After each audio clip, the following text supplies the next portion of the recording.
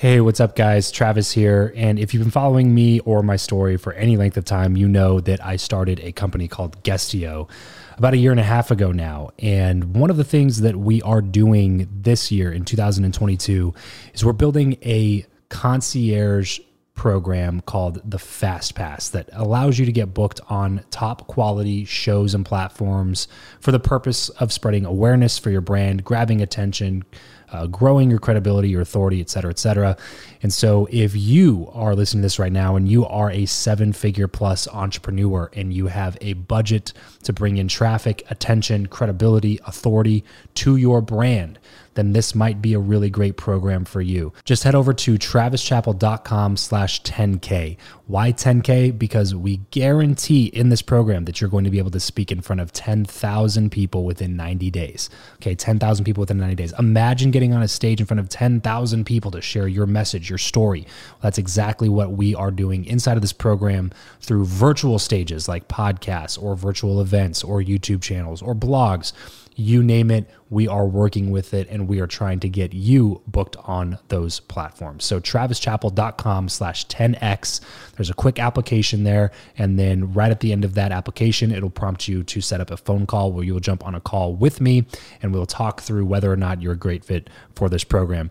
Please act fast on this. Do not wait, because we are only taking on 1 or 2 clients a week due to constraints with our team and the limited supply of high quality shows and platforms that are out there in the market. So if that's you and you're really wanting to explode your brand in 2022, head over to travischappell.com/10K, fill out the application, schedule a quick phone call, and you and I will chat really soon about whether or not this would be a great fit for you. Thanks, guys. Talk to you soon. This is the Build Your Network podcast, episode 390. Welcome to the show. I'm Travis Chappell, and I chat with some of the world's top business influencers, thought leaders, and entrepreneurs in order to crack the code of networking. I believe that who you know is more important than what you know, and that your relationships ultimately determine the person that you become. So if you want to learn the new way of connecting, if you want to fill your network with quality people and skyrocket your results, then you're in the right place, because this is the Build Your Network podcast. What's up, everybody? Welcome back to another episode of the show. Today is another watch list episode. We have another expert that I'm bringing on that I think this is just somebody you're going to have to keep your eyes on in the years to come because you're just going to be able to expect big things from this guy. So Hans, welcome to the show, man. Appreciate it, Travis. Glad to be here. Yeah, so there are a few things that I want to chat with you about. I always go back to the very beginning, build some context for everybody listening, so we get a little bit more of your story. So take me back to junior high Hans, 11, 12 years old. What were you up to at the time? What did you enjoy doing? What were you maybe good at, not good at? Yeah. Stuff like that. So I grew up in the Seattle, Washington area, specifically in Bellevue. Went to a small private high school basically since kindergarten. So I had a graduating class of 82. Okay.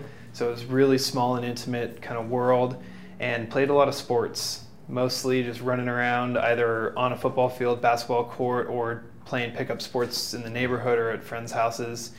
And ultimately took that sporting career into some other things which we'll get into, but pretty decent at school. Not an A student by any means, but not a C student either. Kind of in the middle. Yeah. And did you enjoy that part at all? School? Yeah. As much as any 11 or 12-year-old would, I suppose. I wasn't a good reader. I wasn't someone who sort of picked up books or did extra credit or anything like that necessarily. Yeah. What about at home? Were your parents pretty academic? Did they, push you to do well in school, or were they just kind of more supporting the athletic side? Yeah, my parents were pretty academic. My dad's an attorney, and my mom was had a medical license and dental license, and had a practice where she ran a dental practice for 15 years. So very highly educated then. You could say that. Yeah. So how did that translate into your schoolwork and there things? There wasn't a lot of pressure, if that's what you're asking, to be an A student or go to post-grad or any of that sort of stuff. But there was an expectation that you were going to do your schoolwork and you were going to do it well. Yeah. How do you think that translated into other areas of your life? Generally, just if you're going to do something, do it well. Yeah. And so I think that really rubbed off on me in a lot of ways through some businesses I started or my sports career, which, there were ups and downs in school. And so when school was down, or I was really struggling, like in the 4th grade, for example, I really leaned into sports as sort of my identity and something that I got joy out of, but like spelling was really a challenge at that time. Yeah. And then I had to do some extra work and figure out some ways through those sort of learning challenges.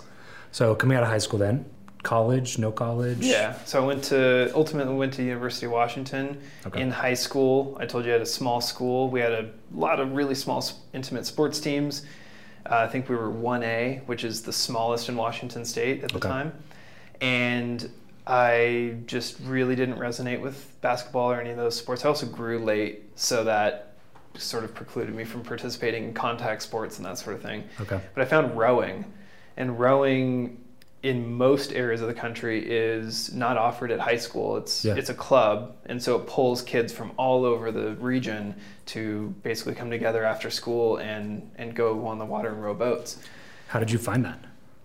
It was a family experience. The first time we took a private lesson, the 4 of us, and just tried it out as a thing to do in the summer together. Really? And then I just kept showing up. Kept doing it. So you had to actually go find a program outside of school that was like a competitive team? Like how did that even work? So think like you play basketball, so AAU. Mm-hmm. It's kind of a sort of outside of school. You kind of have to know about it to sign up and try out and that sort of thing. Similar sort of circumstance, but rowing in Seattle is huge because there's just water everywhere. And the University of Washington has a really strong rowing tradition, not just a team, but a tradition there. That's what do you mean by that? The sport's been around as long, if not longer, than the football team has. Oh, gotcha. And everybody knows about the rowing team. Like anybody in the Seattle area, you talk about rowing, they think UW. And so there's just sort of an awareness of the sport, and plus because of the proximity to water, you see it a lot. There's a lot of people out on the water competing and training. And so when we found that we could take private lessons through actually a recommendation of a friend of my parents, we as a family just did that. They signed us up and we went down and gave it a shot. Yeah. What about rowing was super fun for you? Because obviously it had to be fun or else you wouldn't have wanted to continue going in the sport, right?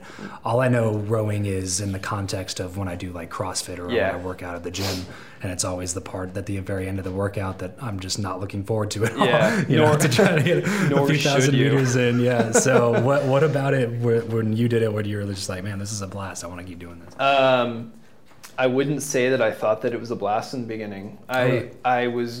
It was one of those sports that I could do that I had sort of a natural ability at in the beginning, but then didn't require contact or out jumping somebody or outrunning somebody. Like it was sort of what I was able to produce on the rowing machine or in my station on the boat, and how well I could work together with some of the other people as opposed to physically or in some other way beating them. Yeah.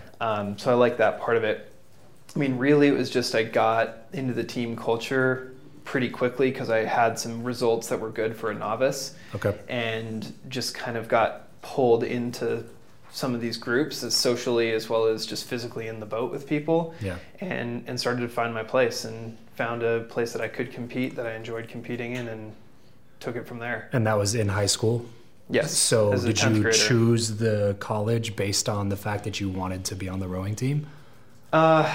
Yes. I mean, I actually only applied to one school, which was University of Washington. So my dad was freaking out for a little while because he thought I should have applied to a couple of places, but I was like, this is where I'm going. And I just knew between conversations with the coaches and, the scores that I was pulling by the time I was a senior, and some of the results that I had, I was pretty confident that I could get in, which I did, and I got some help from the athletic department to sort of push my application through. Oh, cool. So not necessarily a scholarship, but they made sure that you could get in at least. UW, as a rowing team, has a very strong endowment, and so there are a lot of scholarships available relative to other rowing programs, but compared to something like football, it's a drop in the bucket. Yeah. But there is money, and because it's a state school, they do this thing where they go to your house, especially if you're in state, for dinner to like kind of meet your parents, but also to gauge your like financial ability to pay. Gotcha. And then in-state tuition, they gave us some help, but like luckily we had some means to be able to go to school without a huge financial burden. So they gave us that support as opposed to money support. Got it. So you get in, is it like you have to go through tryouts type of a situation, like regular team sports, or? Yeah, so the other thing that's kind of funny about rowing is they open it up, almost all big campuses open tryout first day, and they literally will try and grab anyone who's over 6 foot and trying to get them to come down to the boathouse and try it out. That's funny. And the first day, 120 guys showed up. And the second day, about 63. And the third day, we were down into the 30s. Okay. It's pretty quickly. And so by the end of a week, the coach only has to cut like 4 people. Gotcha. So they start pretty wide net. Yeah. And then kind of go from there. I remember we were doing the very first day at the end of like all the insane stuff we did, because they're just trying to like scare you as a freshman, basically. Right. We did wind sprints on the field until someone threw up. Really? And someone did, and then they didn't come back the next day. So you obviously end up making the team. Yep. What is the training regimen look like for something like that? Every school is different because every coach has a different theory on training. There's basically 2. One is like less work, more intensity. The other is more time, less intensity. And we had a training program that was like, we've only got like 6 days a week because of NCAA rules to practice. So we're going to like max out 3 hours of intensity every single day after school. So we'd meet between 3:30 or 4:30, depending on the time of the year, and just go until it was dark, until it was time for dinner. Yeah, and is it like cardio? Like, is it row machines? Are you in the boat? Like, pretty much most of it's in the boat, because unlike the East Coast, water doesn't freeze as often up in Seattle and generally on the West Coast. But we're in the boat. Either we're doing like technical work, because there's a lot of sort of timing that goes into putting your blade in the water and doing it together. I heard someone recently describe rowing like golfers all hitting the same exact tee shot, 8 of them right next to each other 230 times in a row. So if you think about sort of that timing and the power that's required to do that, that's a good analogy, because that's really what you're doing. It's a very kind of precise moment that's also incredibly physically demanding and intense because of just the output that you're putting into it.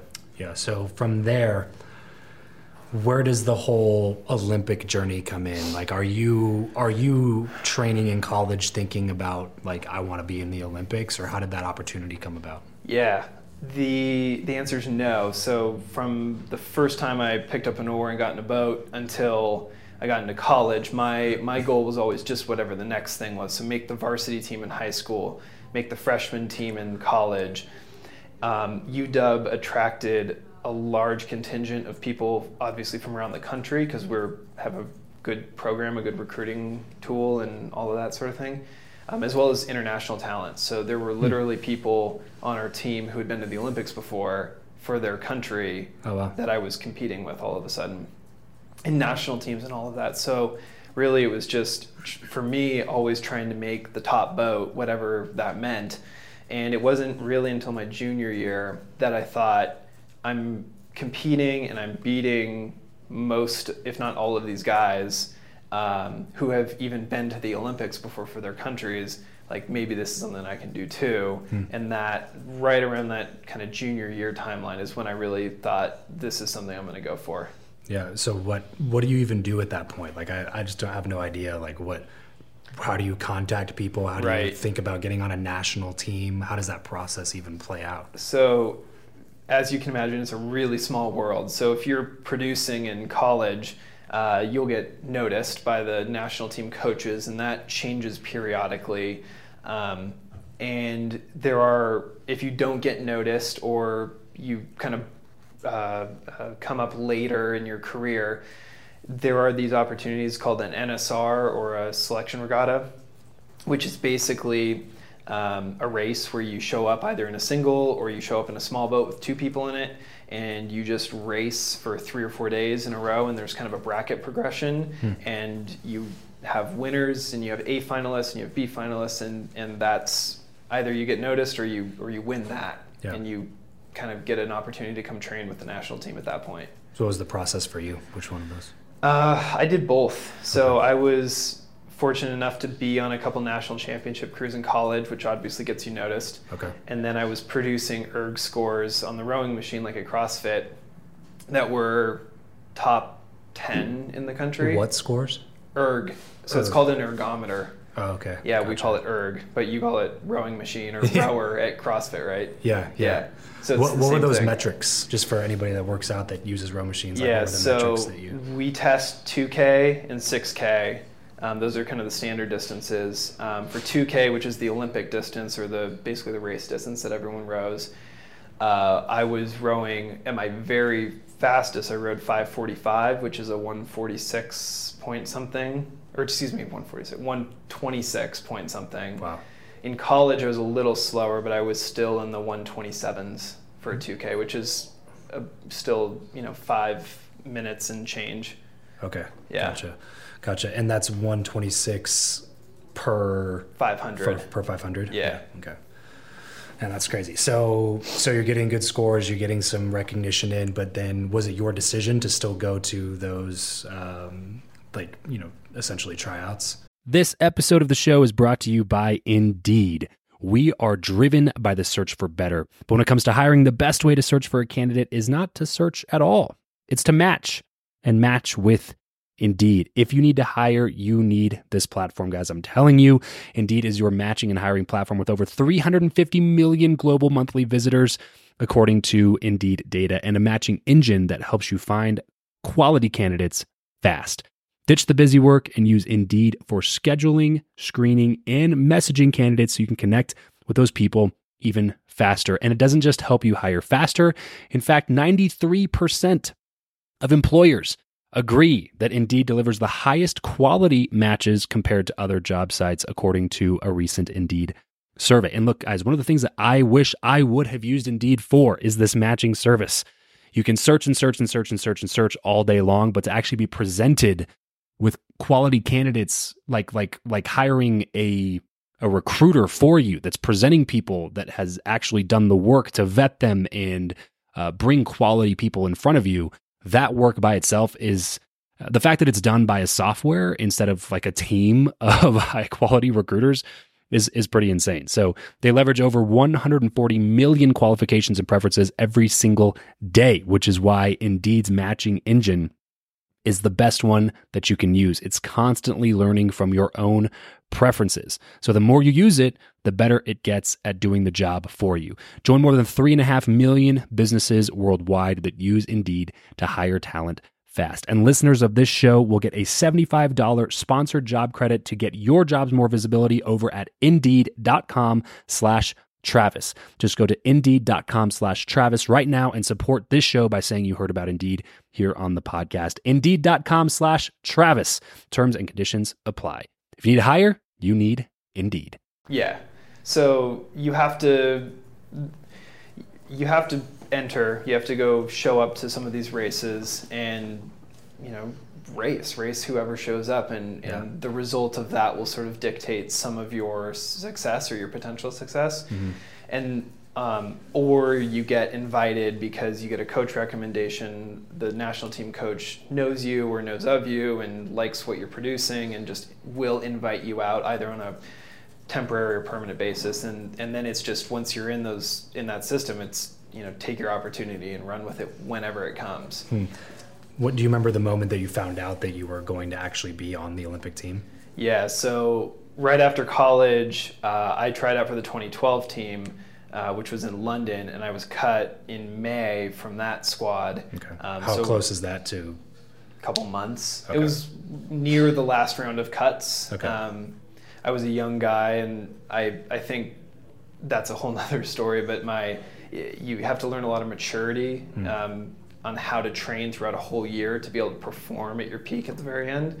And I didn't have the maturity early enough in the year. Basically, you don't want to go as hard as you possibly can every single stroke of an entire year, because it'll drain on you pretty fast when it comes to April and May. Okay.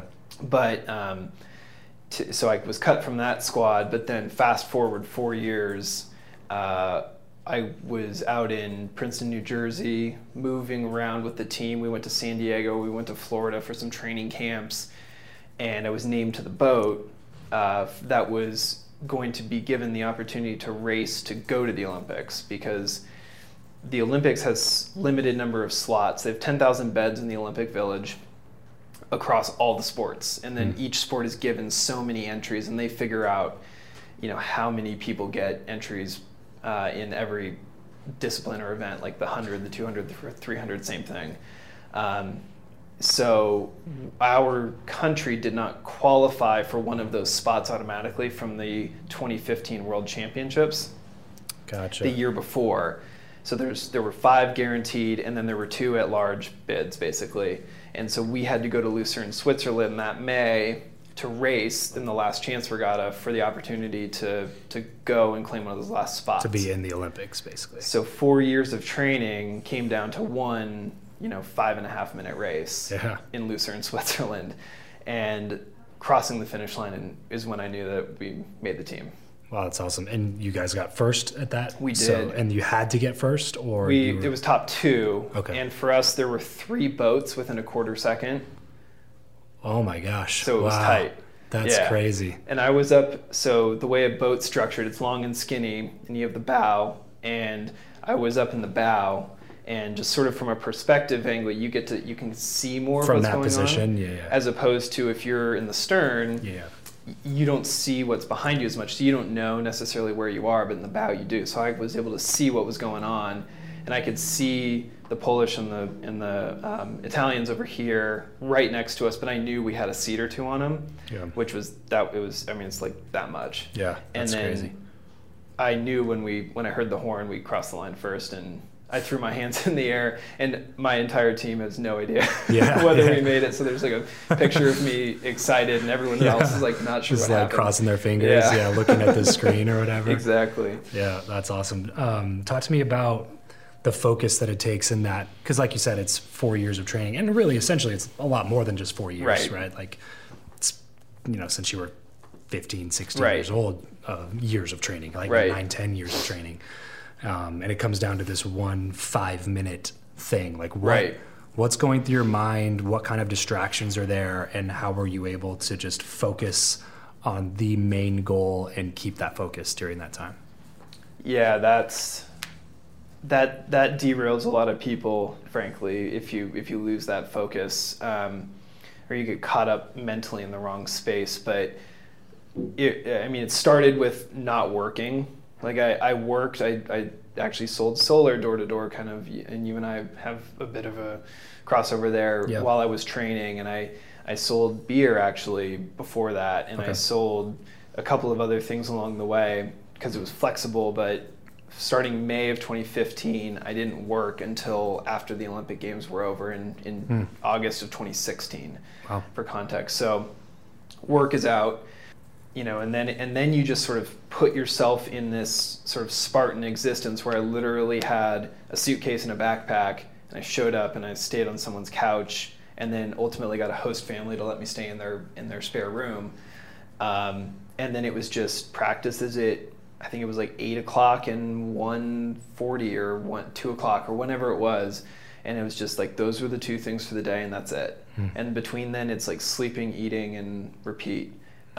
So I just sort of narrowed down my possibilities for the day into training and recovering or preparing for training. And sort of mentally that can obviously wear on you because it's really repetitive, and rowing is just by its nature, it's really repetitive. Sure. And it can get boring. It can get a little sloggy. Listen to music or anything like that when you row, or? On the erg or on the rowing machine, yes, but not in the boat. Okay. You're listening to the water. You're listening to the coxswain, who's got a small person in the back of the boat in the stern, who's got a microphone, who's calling different things and timing and rhythm issues and that sort of thing. But you want your senses sort of tuned into the way the boat's moving. as opposed to distracted by music. But on the rowing machine, yeah, absolutely. But generally, like I had a journal. I think it was like actually the Grant Cardone 10X journal at the time, where it had like write your goals at the beginning of the day and the end of the day, and then do some stuff in the middle. And I was always writing my goals of making the Olympic team, and then I wanted to be the best 2-seat in the entire Olympics. And so I was writing at the beginning of the day, end of the day, and trying to remain focused on that, and just that act of writing it daily helped a lot. How strict are you on your like nutrition and things? I mean, it was really just like consume as much as you can to a certain degree. I mean, how many calories are you taking in at that point? Like 6,000 at least. Wow, every day. Yeah. Yeah, because you're burning a lot more. Maybe that many. Yeah, I'm not really sure. Yeah. You just got to be able to keep up with that. Diet was, I had felt like by that time, which was part of my success, like I had really dialed in the diet.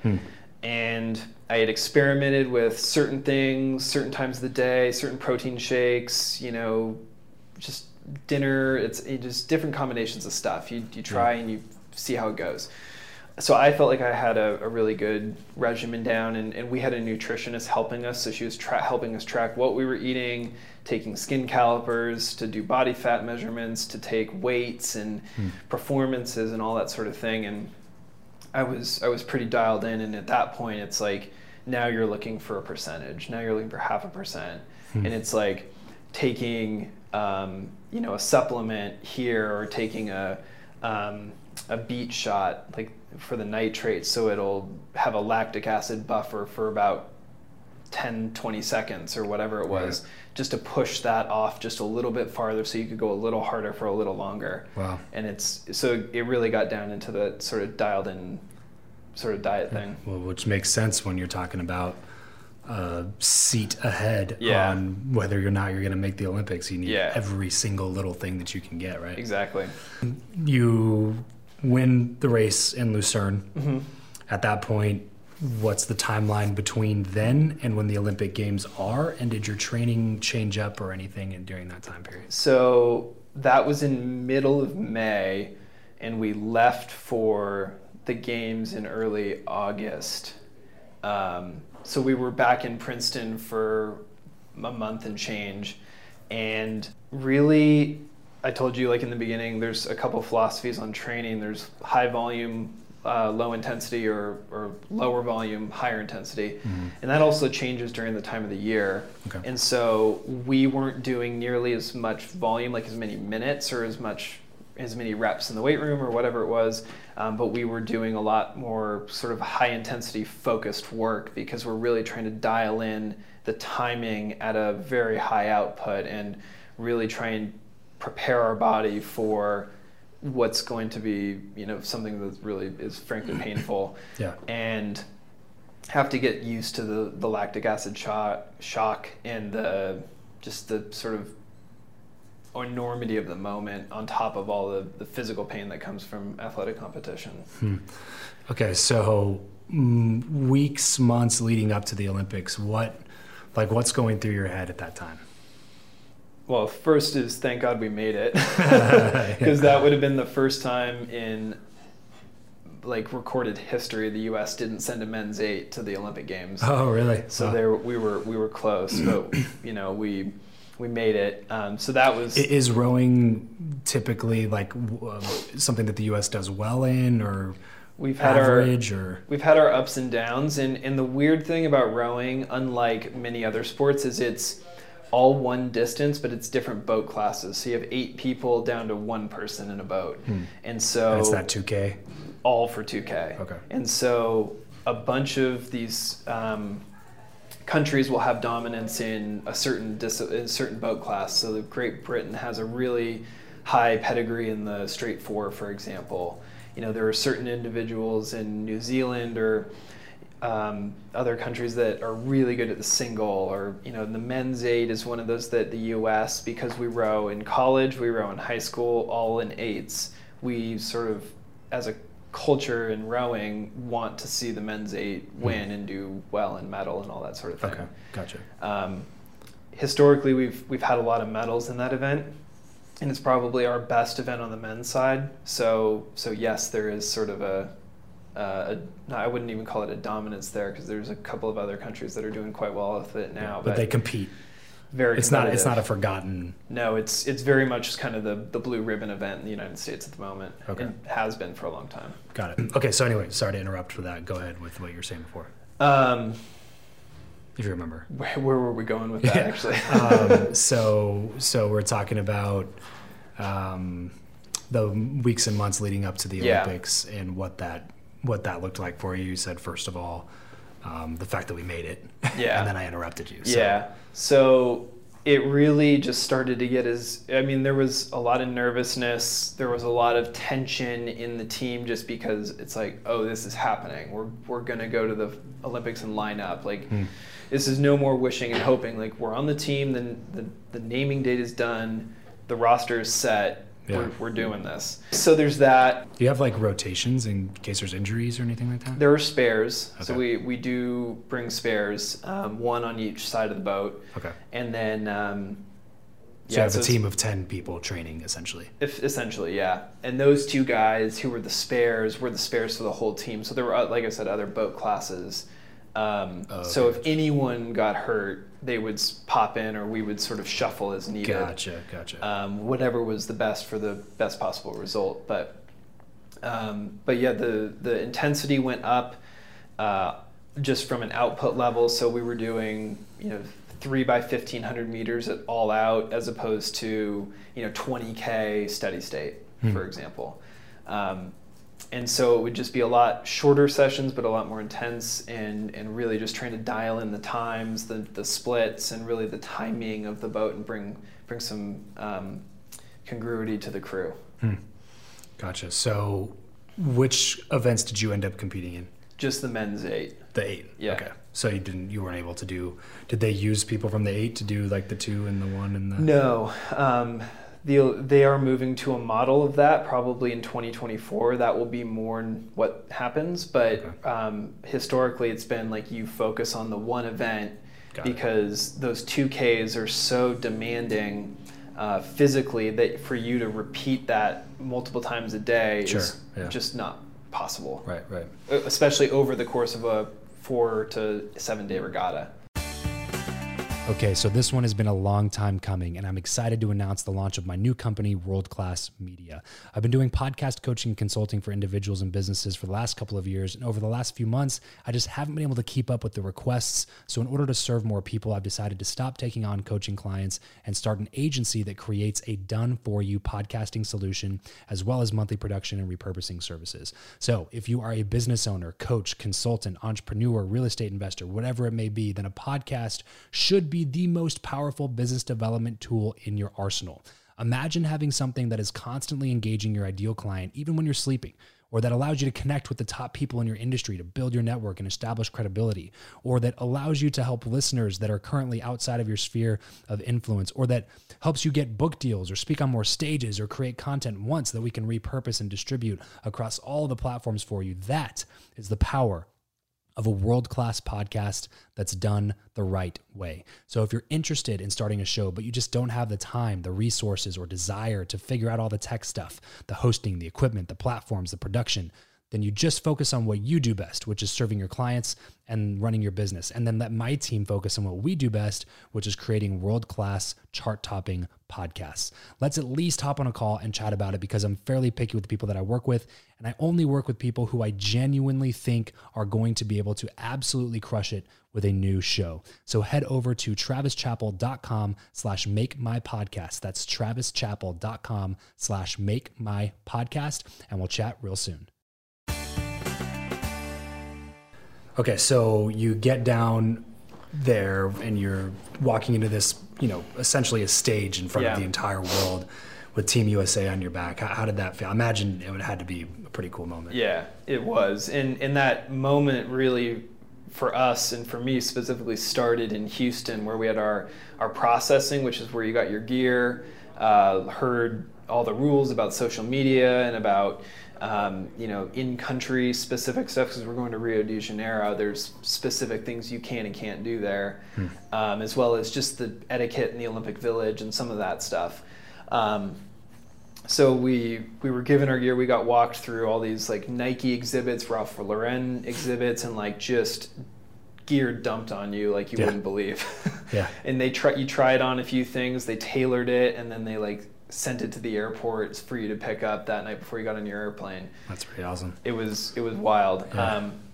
But once we got into the Olympics, it's funny because you expect, like the version that we see in the United States when we're watching on TV on NBC is trumpets and like glory and all this stuff, but you don't see all these like bus rides where everyone's kind of packed in and sort of trying to listen to their iPods, or you're in the cafeteria with all these other Olympic athletes who just are kind of frankly normal people.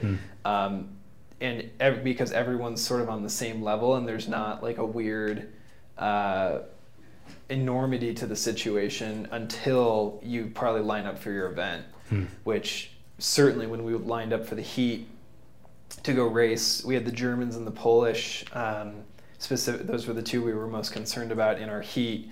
Like that's when it gets real, because before every race they go Germany lane 1, Poland lane 2, USA lane 3, Italy lane 4, whatever it was, and then it's like, oh, this isn't just like I'm rowing for my high school or my club. This is like I'm representing our country in the Olympic Games, and here we go. Like something that's been so routine that, like you've been talking about, it's insanely repetitive. You're doing the same thing over and over again. Right. In a sport where your job is to do the same thing over and over again, right, as close to the previous one as possible, right? Yep. And then you get up to the line and realize that, oh, this isn't like any other time I've ever done it before in my life. Yeah. Is there just the one race, or is it like, is there multiple like qualifiers until you get to like the final race to medal? Like how does that whole process work? It depends on how many entries, and again, that's sort of determined by the governing board of how many they're going to give to each event. So the men's 8 had 7, and so we had a heat of 3, a heat of 4, and then the top one, or the winner from each, went straight into the final, and the rest of us went to the repechage, and that was basically to eliminate one boat effectively. But it was also to get your lane seating and put you in a ideal lane, because in rowing racing, all things being equal, you want to be in the middle as opposed to on the outside, just because you can see what's going on. Having someone on the other side of the race course it almost feels like you're not racing them, even though you are. But if you're in the middle, you kind of are in the mix of it, and you can kind of feel the energy of the race better than if you're on the outside. And that's based on ranking in the heats? So heats, and then your rankings in the rep as well. Gotcha. So you said the rest of us went to this other thing. So you guys lost the first one? We were second in the heat. Second, okay. Yeah. Gotcha. So we were second in the heat, and so then we went into the rep, and we won the rep over the Netherlands. And then that put us in the 3rd spot for the final. So you could potentially go to the Olympics and not even race for a medal? Correct. Okay. Yeah. So once you knew you're racing for a medal, is that same day, next day, is 5 days later? So there's a day or so in between each. I don't remember the exact time, but the rowing events all take place in the first week. And I think it's 6 days roughly, but there's a lot of small boat events that have 20 or more entries in them, so they have to go through a lot of rounds of racing to get through all that. Ours is 2, maybe 3 trips down the course and you're done. So they kind of can spread out the men's 8 a little bit differently. And as I mentioned, it's sort of a marquee blue ribbon event. It's the last race on the last day, or the men's and the women's 8s. So it's kind of this one that's like the one that everyone wants to watch. So what are you doing in the in-between times? Like when you're not on the water, that's 5 minutes of the day. Right. What are you doing the rest of the time? Like, is it like an experience where you go watch some of the other things? Like, are you focused? Are you like thinking? Are you like, you're very focused. You're going to see the trainers. You're going and doing some light work on the rowing machine or on the exercise bike. We go practice, because they would open the course up for practice during certain times of the day.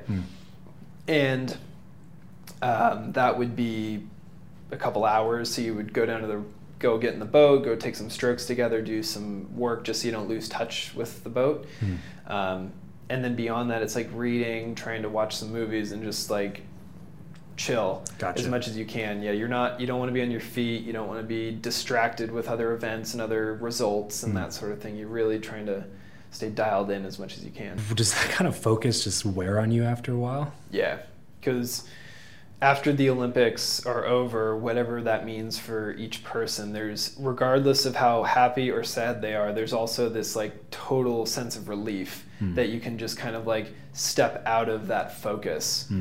And you can really, actually, frankly, probably lower a wall down. Like my dad got remarried while I was training, and I met Deb, his wife, and she said that after the Olympics, she felt like that's the first time she actually met me, because I had this like shield up, because I just couldn't let much in, because I was so focused and trying to just perfect this thing. So yeah, you absolutely there's a relief moment regardless of how you feel about the result. So talk to me about the result. What happened in that last race? Obviously there were some nerves, and the boat was moving okay in the warm-up. It wasn't great, and we sort of finally settled it in, and it was feeling like, okay, I think we're ready to get in and lock in and do this. We got off the line okay. We were definitely in the hunt through 500 meters, like with I think it was 5 boats within a second. So it was still pretty tight, as would be expected for the men's 8. And then that second 500 was when some of the wind picked up, and our technique just came off enough that we sort of fell back a little bit. And then from there, I think we just kind of held a margin and ate back into the leaders probably in the last 500 or so. But how many boats total? 6. So 6. Okay, so you're going for obviously top 3 spots. Right.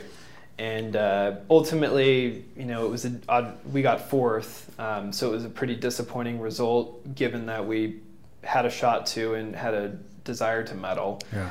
But it was not our moment, I guess, because really each guy can be really ready, or girl can be really ready to perform, but there has to be something else, some extra sort of X factor that brings a crew together. And I've been on both sides of that, and we just didn't have that like last little thing, whatever that thing was on that day.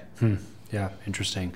Was it difficult to deal with that afterwards? Like I know you said there was a sense of relief, but also was it kind of like that was my only shot, or what was that like? Yeah, I didn't think about that being my only shot necessarily, but I really, it was sad. I cried with my mom in the kiss and cry section for I don't know how long, but that was like I don't know how many times I cried in my rowing career, but it was definitely less than 5, and that was one of them that sticks out. And it was like, aside from the result, it was just an unloading of 4, really 5, 6 years of high-level training post-college that didn't go the way I wanted it to. Yeah. And then, you try and go and enjoy the event. I tried to go and enjoy the events. There's like a few days left at that point, or? Half the Olympics is still going, actually. Oh, okay. So I was done halfway through. So the race is on the last day of the first week. Correct. Gotcha. So there's still another week of... And there's another week of competition, so it's basically you can do whatever you want. Your badge gets you in pretty much anywhere. Yeah. You can get tickets to almost any event and just go party and have fun. There's no curfew, there's no coaches, there's no... Right.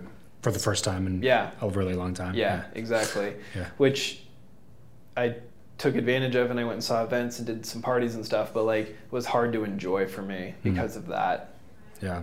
Was there anybody that you were wanting to meet in particular, like any sort of Olympic athletes that you looked up to, that you were like, it'd be so cool to go meet that person or watch their event? Or I thought it would be cool to go see Usain Bolt run, and I did. And I went and saw him run in one of the relays. I don't really remember what it was. Yeah. But no, I honestly had this mentality that I was like I didn't want to go support them for whatever reason, because I felt like I was like I should have been one of the guys who was medaling, and so I was like bitter about it for a while. Yeah. Because I felt like I had the stuff, the intangible, like the physical results and the stuff to like be one of those medalists, and I didn't handle it in a healthy way during the games. Sure, and it makes a lot of sense, especially because the Olympics, like it's all just a bunch of young people. You know, you haven't lived a ton of life, and you kind of have those, you know, that chip on your shoulder still, and you have that mentality that comes with youth. Yeah. How long do you think it took you to really get over that? I mean, to some degree, I don't know that I'm totally over it, but I think I've come to terms with it and redefined what that whole experience meant. So in that way, I guess I am. Realistically, like a year and a half afterwards. Yeah. Because it took me, you know, I went to some therapy, and I went and I did a life coach. He really helped me as well, just to really kind of define what that actually meant, like the whole experience meant, regardless of the result. So what did you do after that, man? Like after you are competing at the highest level in the world, and then you realize that I'm not going to do that anymore. Did you have a backup plan? Like what was your major in college? Did you think about going that route? Yeah. Like what happened? I was a business major with a focus on entrepreneurship, which basically means with a class funding, we started a company inside of a class, which was a really cool experience because it got me a ton of exposure to business in a very short amount of time in a practical way, not just like a book way. So I figured I honestly thought I would get into sales. Like I would go into sort of honestly like a Grant Cardone sort of boiler room style kind of place.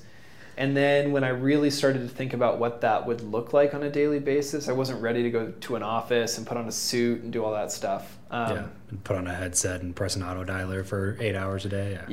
And just get fired up and have sales meetings or just whatever version of office that meant. I wasn't ready for that. And the commute and all that stuff. So real estate was in my family for a really long time. My uncles and my grandfather are developers. My dad's a real estate attorney. His brother owns some apartment buildings. So it's sort of just been around me, and I always figured that's a place I would go. And it wasn't until a week or two after the Olympics that an Airbnb host from Southern California, when I went and stayed with them for some training trips, reached out and was like, hey, now that you're done training for a little bit, do you want to talk about some real estate stuff? Because they were agents, and they were flipping, and they were doing some cool things. So my wife and I flew down to California, or Southern California, met with them for a couple days, and they proposed basically that I start a satellite office in the Bay Area of their team, use all their back end, and then just make cold calls and try and get people to buy or sell real estate with us.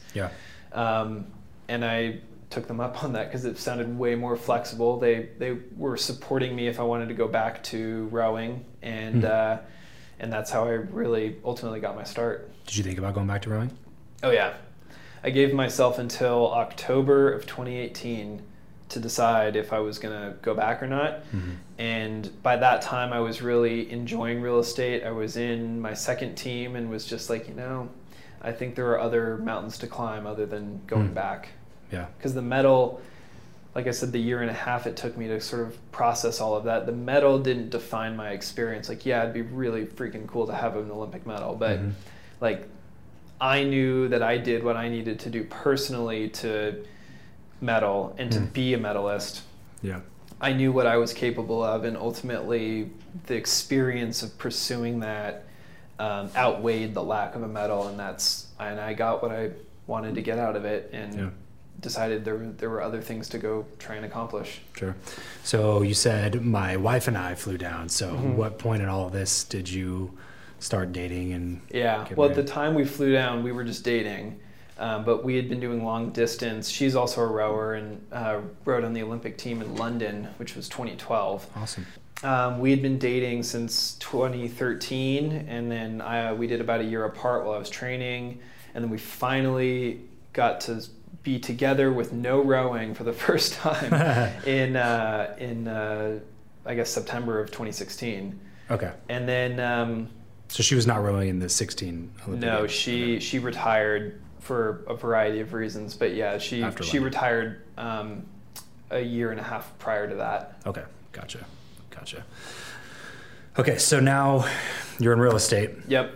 What do you do now that you can totally trace back directly to, level of focus that you had, level of discipline that you had, level of high performance that you had, that you've now turned around and implemented into the real estate game that's now allowed you to become a top performer in a super competitive industry in a very competitive market? The sort of cliche stuff is really true. As much as I hate to give these answers, it's like being coachable.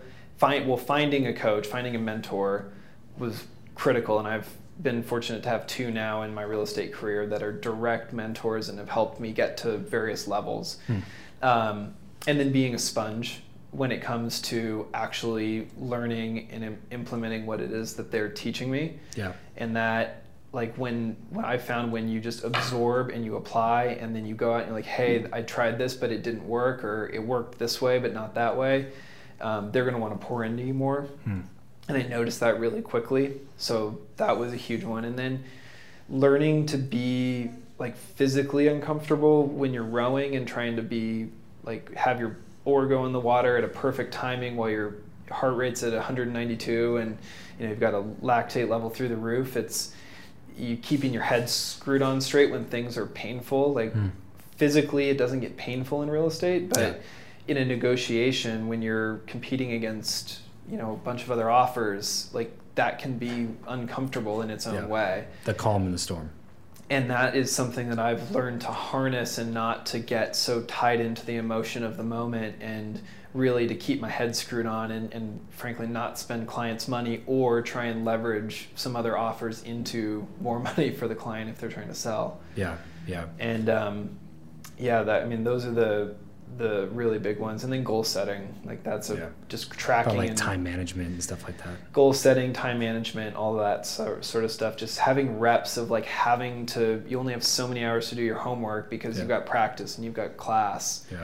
Figuring out when things will fit in and then how it all feeds into a bigger goal when it gets tough. Yeah, are you pretty strict to that stuff still to this day?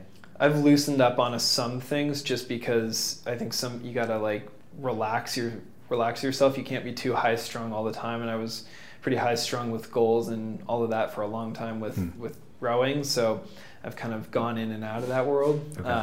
But I still have goals up on my wall that I look at every day.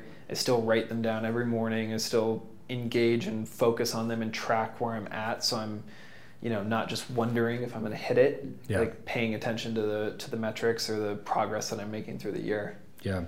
Talk to me about self-awareness. Like, how important has that been for you? Because I feel like it takes a tremendous amount of self-awareness to do anything at that high of a level, like to understand, because that I think is half the battle, right? Because I think just a lot of people don't pursue stuff like that because they don't know that's what they want. They don't know that that's them. Like, those are the guys that show up for the first few days of tryouts, and then afterwards they're like, this is not worth it for me. Right. Like, the amount, like, I understand what it takes. I'm not willing to put that work in. Yeah. You know what I mean? So how have you used like self-awareness in your, career in terms of like Olympic rowing, but also now in real estate? A big humbling moment for me, which helped develop my self-awareness, was getting cut from the 2016 or 2012 team. And I had sort of metrics on paper that really made me a contender. And I learned very quickly that it wasn't just that. It wasn't just putting up numbers on the erg, or even having like a couple of really good seat races or times in the boat.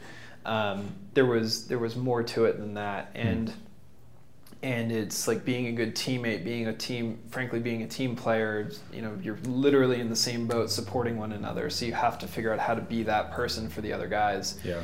And taking sort of a humility pill. Like, I was bitter about being cut, and I was like, oh well, I hope they go lose, and I hope they're whatever. And it, in retrospect, like, I wasn't, like, I physically I think was ready, but I wasn't mentally or sort of emotionally ready to be on that stage and be part of that group. And so as I've taken that into podcasting or real estate or some of these other things that I'm doing now, really having a fair self-assessment of where I'm at and what I'm good at, what I need improvement on, where I can use help, and then being able to ask for help and pull in a mentor or pull in a coach for those areas has been huge for me, and not being afraid to ask when you need it. So you mentioned podcasting. Yep. Let's talk about that for a second. So talk to me how you came to the decision to go ahead and start your show, and then what have been, a couple of the top main benefits that you've seen so far. I mean, you listen to Gary Vaynerchuk for 10 seconds and he's like, make content, especially if you're a real estate agent. He's like, make content yesterday. Yeah. And so I was struggling with like, what does that mean? And then I would research or listen to podcasts or read books about, content creation or like what other people were doing. And then it kind of came down to like vlogging, blogging, or podcasting as sort of the three mediums that I had in mind. And then it was when I heard you on the Bigger Pockets show, because I invest in real estate outside of my real estate practice, and I love that show because of the education there. Yeah. But I heard you there, and you said something that I then followed your show, and then you were talking about using it to build your network. And I was like, oh, now I see why A and B and C go together, and I see a bridge here as to why I would be doing this. Right. And so then I reached out to you, and we ended up doing a VIP day, and I recognized that it's not so much like it's content, like you want to put out good stuff for people to enjoy and to like build your brand, but it's just as much about having an excuse to reach out to people and to get to know other people. And I'm 42 episodes in now on my show. Thank you. Thanks to you, I'm at 43 episodes. And Eric, who's editing this right now. But the biggest takeaways have certainly been starting to develop my voice and trying to understand what I stand for, I guess, for lack of a better term. And then also just having an excuse to ask people questions that I want to ask and build a relationship with them. And now I have these people's emails, and I have a 45-minute conversation with them that has started a relationship that I wouldn't otherwise have. And I for example, have a guy on my show the other day. 2 days later, he's like a CFO for hire. He does kind of outsourcing CFO solutions for people. Yeah. And I was talking at our team meeting, and someone said something that was like, man, we really need to learn the profitability of this or that. And I was like, I know a guy. Yeah. And I just so I was like, sent that over to the team, and they're like, let's look at this. And so just even some of that sort of interweaving, like when I invited him on the show, I didn't know that we were going to need a service like that, exactly. But here we are, and now hopefully that will help our business. Yeah, just like Steve Jobs said, right? You can only join up the dots when you look back. You can't do it looking forward. Right. But you can put yourself in those positions to have more dots to connect. Totally. Right? Yep. Which is exactly what you're doing, essentially. Right. And I'm glad you brought that up too, because obviously I produce podcasts and teach podcasting for a living. Right. And that's one of the questions that I get a lot is like, I just, I don't know why I would have a podcast. Like, I don't really necessarily want to become Gary Vaynerchuk or Lewis Howes or Jordan Harbinger or one of those guys. And that's basically what I explained to them is like, it's not about that. Like if the downloads come, great. If not, there's still a laundry list of reasons to podcast. Building a network, chief among them. Right. But also being exposed to different things that you weren't previously exposed to, like what you're saying, the CFO thing. It makes you a more valuable person because it gives you more knowledge around the topics that you're talking about all the time. Right. So like it's the perfect accountability partner to continue learning and educating yourself. Mm-hmm. Like if I didn't have a show, there's no way that I would be reading, 30 to 50 books a year. Like I do that because I feel an obligation to continue making my content better for my audience. Right. Like if I didn't have that, I wouldn't feel that constant pressure to continue making myself better and to continue learning, to continue educating myself and getting better at my craft. Right. And so, there's just so many reasons to do it. And at the top of the list has to be just biz dev in general. Like if you have a business, if you're a solopreneur or entrepreneur, whatever it is, and like you don't have a podcast, you should genuinely look at it just to say, you know what, like this is my number one automated biz dev tool that just allows me to have conversations with people and like plant the seed for potential sales conversations to bring in more revenue and more opportunities into my business. And to give you an example in my life that just happened relative to the podcast, there's a guy who wrote at University of Cal Berkeley, a couple years below me. We overlapped. We know a lot of the same people. We know each other very casually, but we're not friends. I wouldn't call him or anything. But he reached out because I've been posting my podcast on social media. He's like, yo, I've really liked what you're doing. I'm now at the private banking arm of Bank of America. I think that we have a lot of synergy together. Like, would you get on a call with me? So I did. He's got some really fantastic loan products, but more importantly, he just introduced me to someone in my area who I think is going to be a great referral partner for my real estate business. And it all started because he saw me posting my podcast stuff. Yeah. And it's just like you couldn't predict that. You can't measure the ROI of that either. Right. But because you're putting content out there, people see it, people engage with it, and then they think of you for stuff. Top of mind awareness, man. If you continually put out content that's relevant to what you do, then you will become top of mind for that particular segment of things. Yeah. And the thing is, everybody thinks that everybody knows what they do. You know what I mean? Like you, before you started the podcast, would probably be like, yeah, my network knows that I'm in real estate, but until you're putting out content like that, there's consistently and talking about it here and posting out a blog post here and a podcast here and bringing on this other guest and promoting and like talking about all of it, that stuff doesn't happen. Like they're not like, that guy's not just sitting at his desk wondering like, who can I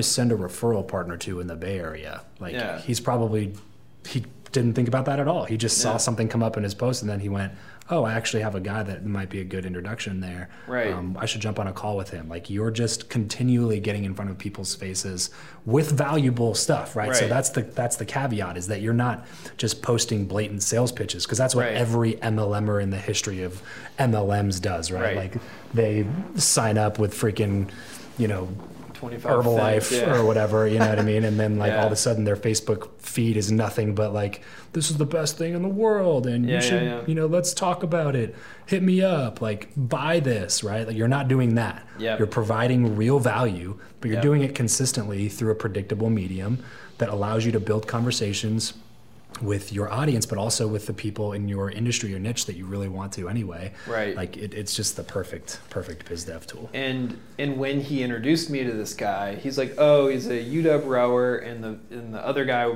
the referral partner, is a Cal rower. So we have a really strong rivalry between those two schools. So there's like some jabbing back and forth, which already was kind of fun, and it obviously got foot in the door. He's like, oh, and by the way, he's got this really cool podcast. The referral partner doesn't care anything about podcasts. He's running a CPA firm. That's his family business for 3 generations. He's growing it. Like just the fact that he added that in, it like added just this extra layer of like, he's doing things. Authority. He's like a mover shaker guy. Yep. Like you got to know him. Yep, exactly. Yep. It's just that credibility. It's so hard to try to explain to people. And you probably remember when we first had our initial conversation, those were the things that I was trying to explain to you. That's so hard for me sometimes to put into words because, like you said, you can't necessarily measure it sometimes. Sometimes you can. Sometimes you will get a deal directly because of a relationship that came off and you can say, hey, that was $12,000 that I got from being on that podcast or from having that conversation or whatever. But a lot of the times it's just good stuff that happens, opportunities that come along that you can't necessarily put a dollar amount on quite yet, but they're good for you, they're good for your future, and they're good for the potential of your business. And you just can't measure that kind of stuff, and you can't predict it either. Agreed. Totally. Well, listen, man, we're coming down here to the end, and I want to just, first of all, commend you for all the hard work and focus that it took to be an Olympic athlete. I feel like in a different life, that would have been a path that I pursued had I not grown up the way that I grew up specifically. But, that's such a high honor. And for anybody to be able to make it to that level of competition, I have tremendous respect for that. And that's why I want to bring you on the show and things too, is to showcase what you're doing with real estate and everything now, because you, like I said, when you have been able to compete at that high of a level, you have an understanding of what it takes to become the best that most people will never, ever, ever understand. Yeah. And so I think that I think that you genuinely are one of those people that if you just keep an eye on you in the next 5-10 years, you'll continually like rise to the top in whatever it is that you're doing. And so I appreciate you for coming on.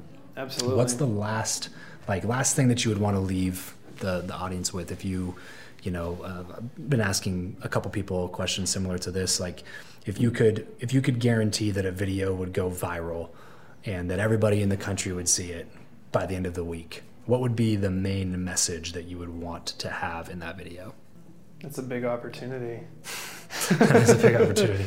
That I think that if you you reach up to the people who you respect, as well as build relationships with the people that you're sort of at a level with, and then mentor people below you to some degree, like that is, I think, one of the fastest ways to get to where it is you're trying to go. I think there's a, it's not going to happen overnight. Yeah. Caveat on the end there. I'm impatient, and I will admit that. I'll be the first to admit that. I want it yesterday. I'm a millennial, like whatever stereotype you want to peg on that. Competitor. Right. And there are certain things that just can't happen that fast. But if you surround yourself on all three tiers with the right people, that will lift you to the place that you want to go as quickly as possible. Yeah, love that. Can't even add anything to that because that's exactly the whole reason that this show even exists, is just to prove that principle to people, that if you continue reaching up and getting around high quality people, you will either raise to their level or you'll be forced out of those circles. So one of those two things is going to happen, right? Like you can't hang around people like that for any length of time without either like having to go back down or up leveling yourself and becoming that level of person. So totally. Yeah, totally agree with you on that. Last question, and then we'll take off. Who you know or what you know? Hans, which one's more important? Well, I've listened to a handful of your episodes, and I've thought about this when I'm driving to and from real estate appointments. So I think it starts with what you know. Okay. I think to be valuable in a room, you have to have some substance.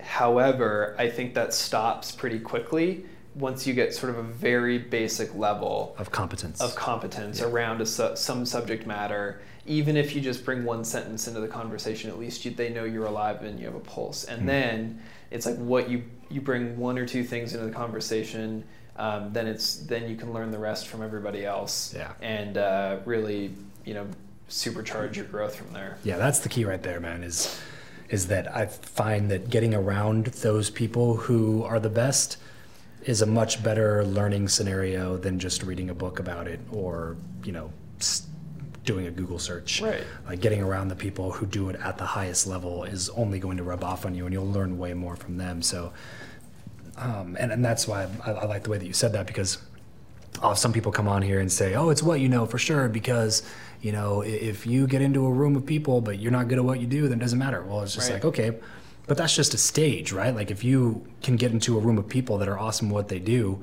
and you're 19 years old and you have zero experience, that doesn't mean that you can't be in that room. Right. It just means your role in that room is going to be different. You're not going to be one of their peers, but you can get in the room and you can be an employee, and you can be their junior sales rep. You can be their, social media marketer. Right. Like you can do something to get in those rooms to learn at an accelerated rate. And all you have to do to look at proof of that is like look at people who worked with the top people in the world and look what they do now. Yep. You know what I mean? So the perfect example, and I have dozens of these examples.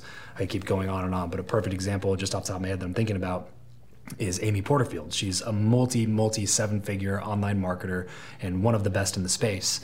And she got her start working on Tony Robbins' marketing team and helped him implement their marketing to the online world with legends like Frank Kern and other online marketing legends have been doing this for as long as the internet's been in existence. She was part of the marketing team that helped move Tony's stuff from just infomercials and traditional marketing to online. She was getting paid to be there. She's not going to be a millionaire being that employee, but she gets to sit in on those conversations and implement the things that those marketing legends are telling that team to do of course she's going to see accelerated success. She's getting access to the very best knowledge, and she's getting paid to learn it as an employee. So like, I'm such a believer in that, because you don't have to immediately be a peer to those people. You just got to get in the room and prove that you can stay there. Meaning that like your competence doesn't even necessarily need to be in that vertical as a skill set. It just needs to be like, you're ambitious, you work hard, and you're willing to learn. Yeah. Like if you can be ambitious, work hard, and be willing to learn, get in a room with people who are crushing it, and you're going to have accelerated success. Absolutely. So, yeah. Well, listen, man, I appreciate it. Thanks so much for coming on.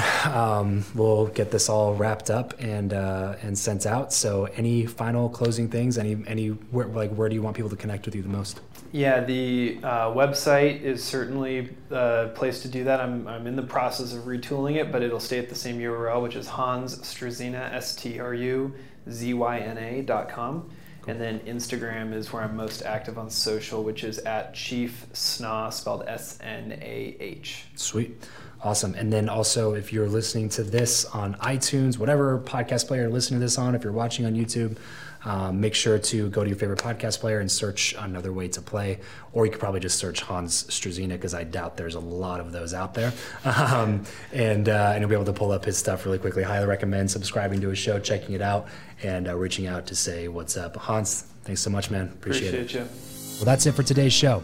If you want more advanced networking strategies as well as an instant network upgrade, then consider partnering with my BYN Inner Circle Mastermind. There are already dozens of high-quality entrepreneurs in the group. There's dozens of video lessons on networking. There's monthly calls. There's accountability crews and more, all for the low investment of just $99 a month. So head over to byninnercircle.com to jump in. That's byninnercircle.com.